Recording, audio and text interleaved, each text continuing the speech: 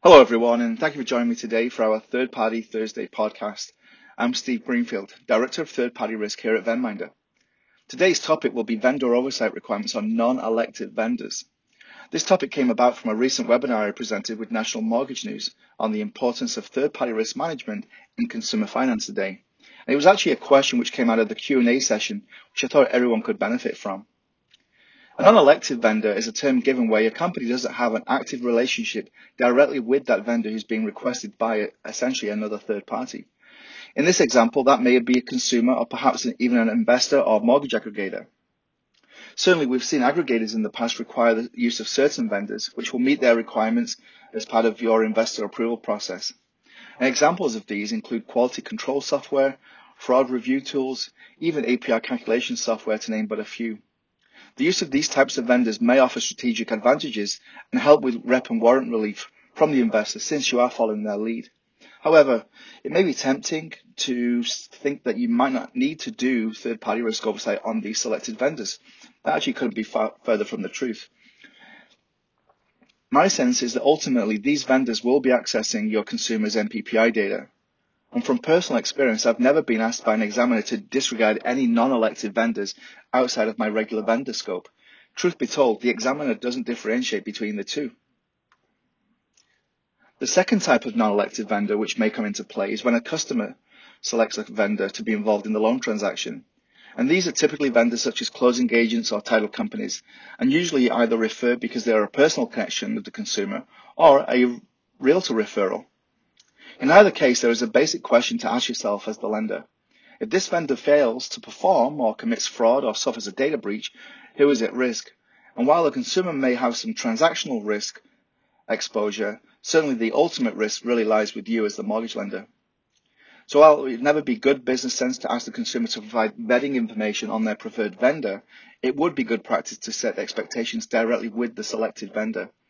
At a minimum, you should collect license information, errors and omissions insurance, resumes if possible, and even check against the HUD exclusionary list and OFAC.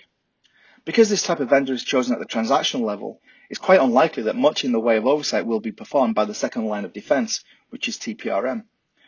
Note that the first line of defense, which can entail processing, underwriting, or the closing department, may be involved, and standard practice will be to submit the preferred vendor into a fraud risk data check service, really just checking that they're a legitimate company.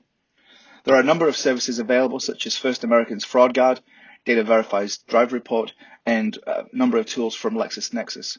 So while I'm not recommending any provider over the other, each will provide a level of insight to the vendor should there be any red flag findings to be concerned about. If there are red flags, it's important that as a TPRM policy, you must create a framework in which the first line of defense can provide feedback and that you can take the necessary action.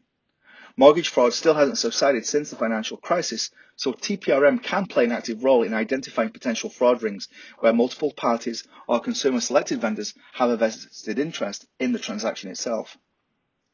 I mentioned earlier the case for improved rep and warranty relief may be available to you from the use of the aggregator elected vendors. If we point back to the question regarding who's responsible for TPRM on non-elected vendors, it's worth noting that the Fannie Mae Day One Certainty Initiative has a pre-approved and vetted list of vendors who provide services on verification of income, assets, and other issues.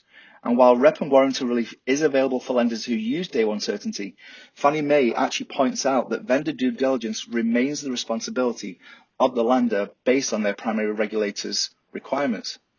So this will really seem to answer the question that TPRM is required to be performed by the lender regardless of who selects or approves a particular vendor service. The key thing to remember here is that oversight and risk assessments on any vendor should be commensurate with the level of risk the use of the vendor presents to your organization. So in the case of the one-off transactional vendor, you should hit the fundamentals in your oversight practices, but don't need to worry too much about going overboard. And again, in the long run, if the vendor actually performs in that transaction, you may want to consider adding them to your overall existing vendor panel. Thanks again for tuning in today. If you haven't already done so, please subscribe to our Third Party Thursday podcast. I've been your host, Steve Greenfield, and until next time, trust but verify.